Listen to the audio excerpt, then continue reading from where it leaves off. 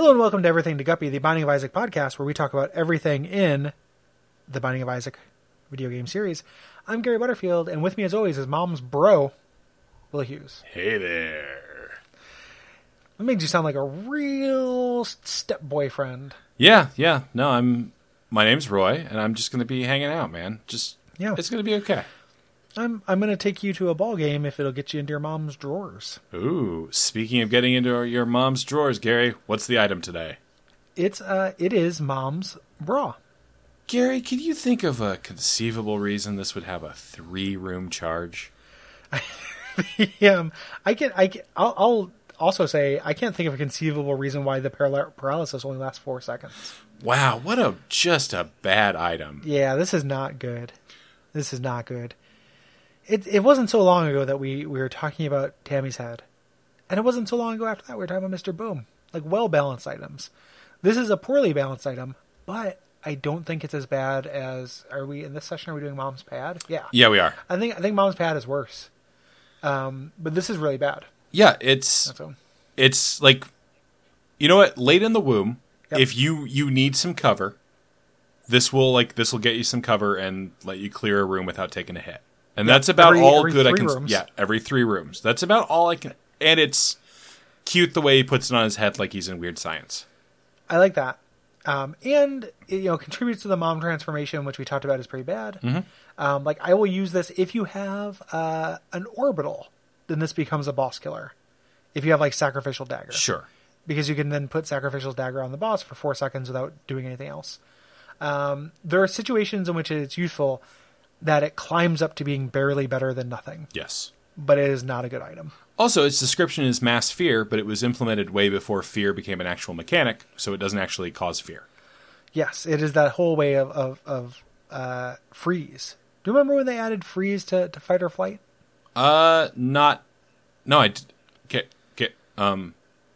Jesus, Gary, I didn't know how to react to that. See, there we go. That was a teaching moment for you guys who are listening. That's right. Teach you an example. Gary and I were role-playing. Yes. It's a thing we do from time to time. I just remember just like growing up, fight or flight. And then every once in a while people were like, or freeze. And I was like, what? What the fuck? What are you talking about? How'd you get in here? And they're like, it's not just fight or flight, it's fight or freeze. But the first two were things Batman does, and the last thing is someone Batman fights. That's not where I was going, but I wish it was. Yeah. I like that character. Yeah. just framing things through Batman. Oh, you mean like all of nerd culture for the last 20 years? That's true. Gary, I've never looked at the sprite on this like really up close. I always assumed it was kind of dirty. Now I'm wondering if those are like cup marks. Like, yeah, I think it's. I don't think it's dirty. I think it's just that weird kind of off-white kind of color, that eggshell that like granny panty style bras are. Yeah, and of course the effect is tapping into like the revulsion of your mom's tits. Yes, Gary, that's what I was obliquely referring to. Yeah. When you get to I feel like there's a thing that happens with romance and relationships, right? Like where you start off when you're a little kid, everything about woman times is entirely a mystery. Yes. And then you get to the age where you eventually have a long-term relationship enough where everything's kind of on the table. Like it's like, and that's when you start like somebody is like complains about their period and you are invested in the person and it's not socially awkward because they're your partner, and you learn a lot. Like the first time that happened, I learned a lot. And the same thing happened with the bras, where like as a kid I had no conception of a bra, and now I just know that it's like, man, these are really expensive. They're hard to wash. They're often not they're not comfortable. Mm-hmm.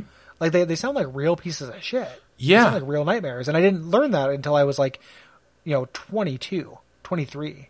Until I was pretty up there. Yeah, 30, 31. Yeah. Yeah, no, I have definitely, it's been a long, strange trip to really understand the bra as an item. Gary, what was the first time you ever unhooked a bra? Sorry, I took it back to, puerile sexuality. No, it's okay. I did that with my first girlfriend. I did that when I was 16. Okay. Yeah. So okay, so let's see. You're 3 years older than me. somewhere in that neighborhood. I'm 37. Okay, so you're 4 years older than me. So you were 16 in 1996. Okay, yeah. So this is fun. Where are you going with it? Okay, so 1996. 20. Not quite a 20-year gap between our first bra unhookings. Oh, I thought you were going to tie it into when the first Kingdom Hearts game came out. Oh, no. I was going to punch you over the Skype. It's like, this is a lot of work for this joke, but God damn it. We were on a tangent that was more fertile than that. Yeah, no, like a 17-year gap, I think, between our first bra unhookings. Do you have a hard time with it? I think that having a hard time with it is one of those things that you see on TV shows, but it's actually not a thing. You know, for a while, and then you learn the tricks. Yeah. Like biting real hard on it. I just snapped my finger like Fonzie. Oh, I hit it with my hip. And but it has to be falls off and it goes Monday, Tuesday, happy days. Gary, don't trigger the trinket Sunday. And it goes, wee you. I'm just like Booby Holly. Oh, Gary, don't go where I can't follow. Yeah, it's the. But yeah, it's the same thing when they always show like somebody having a hard time putting on a condom, and it's like really, it's like they're not that complicated. Yeah, but it's also something that there is not a lot of instruction built into society of like. That's true. Like it is a slightly technical thing to do. Yeah. Yeah, you didn't. Did you have sex ed? Did you like? I watched like a middle-aged woman put a condom on a banana like no less than 30 times. I don't actually have strong memories of that at all. I don't think they ever did that. Like they split us up to like talk about our bodies, and that was about it. Yeah, and not the condom putting on part. Yeah. Yeah. Give me 1 second, Gary. There we go. Okay. You walk away, you don't hear me say. At the same time, Sora obtains the Keyblade, a weapon effective against the Heartless.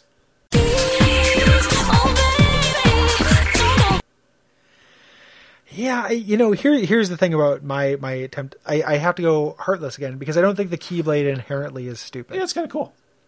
Yeah, I mean, I'm not going to go that far, but I don't think it is. Kind of awesome. It could just be a big stick. Yeah, but then you wouldn't be able to unlock the hearts. See, there we go. That now you lost me.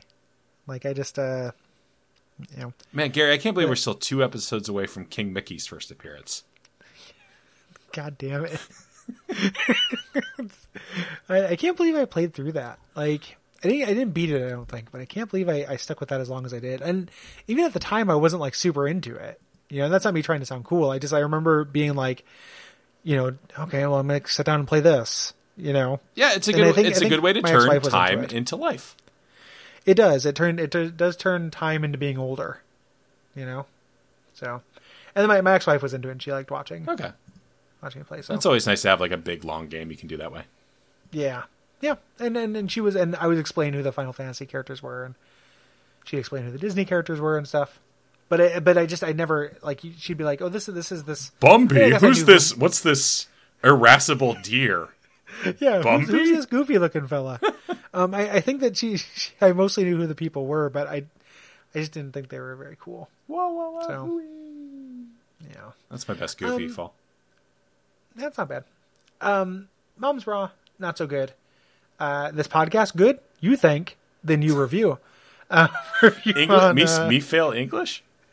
You can take you can download this and put it in Audacity and make that into a sentence yourself, and send it to us. If you review it, that's where it's getting to. iTunes, that'd be appreciated.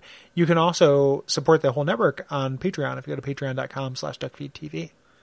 That is hugely appreciated. Yeah. Thank you in advance. Now you have to do it. You're obligated. Yeah. Yep. Otherwise, you just got some free thanks for nothing. And that's going to eat away at your soul. Yeah. You're going to have to claim those on your taxes, on your karma tax. You're going to have to claim those in Texas. Yeah. Claim it in Texas. And that's where all your exes live. Don't want to go there. Yeah. My name's Sora, and I'm here to shoot the Heartless. That's what happens there, right? That was the end of the episode. Okay.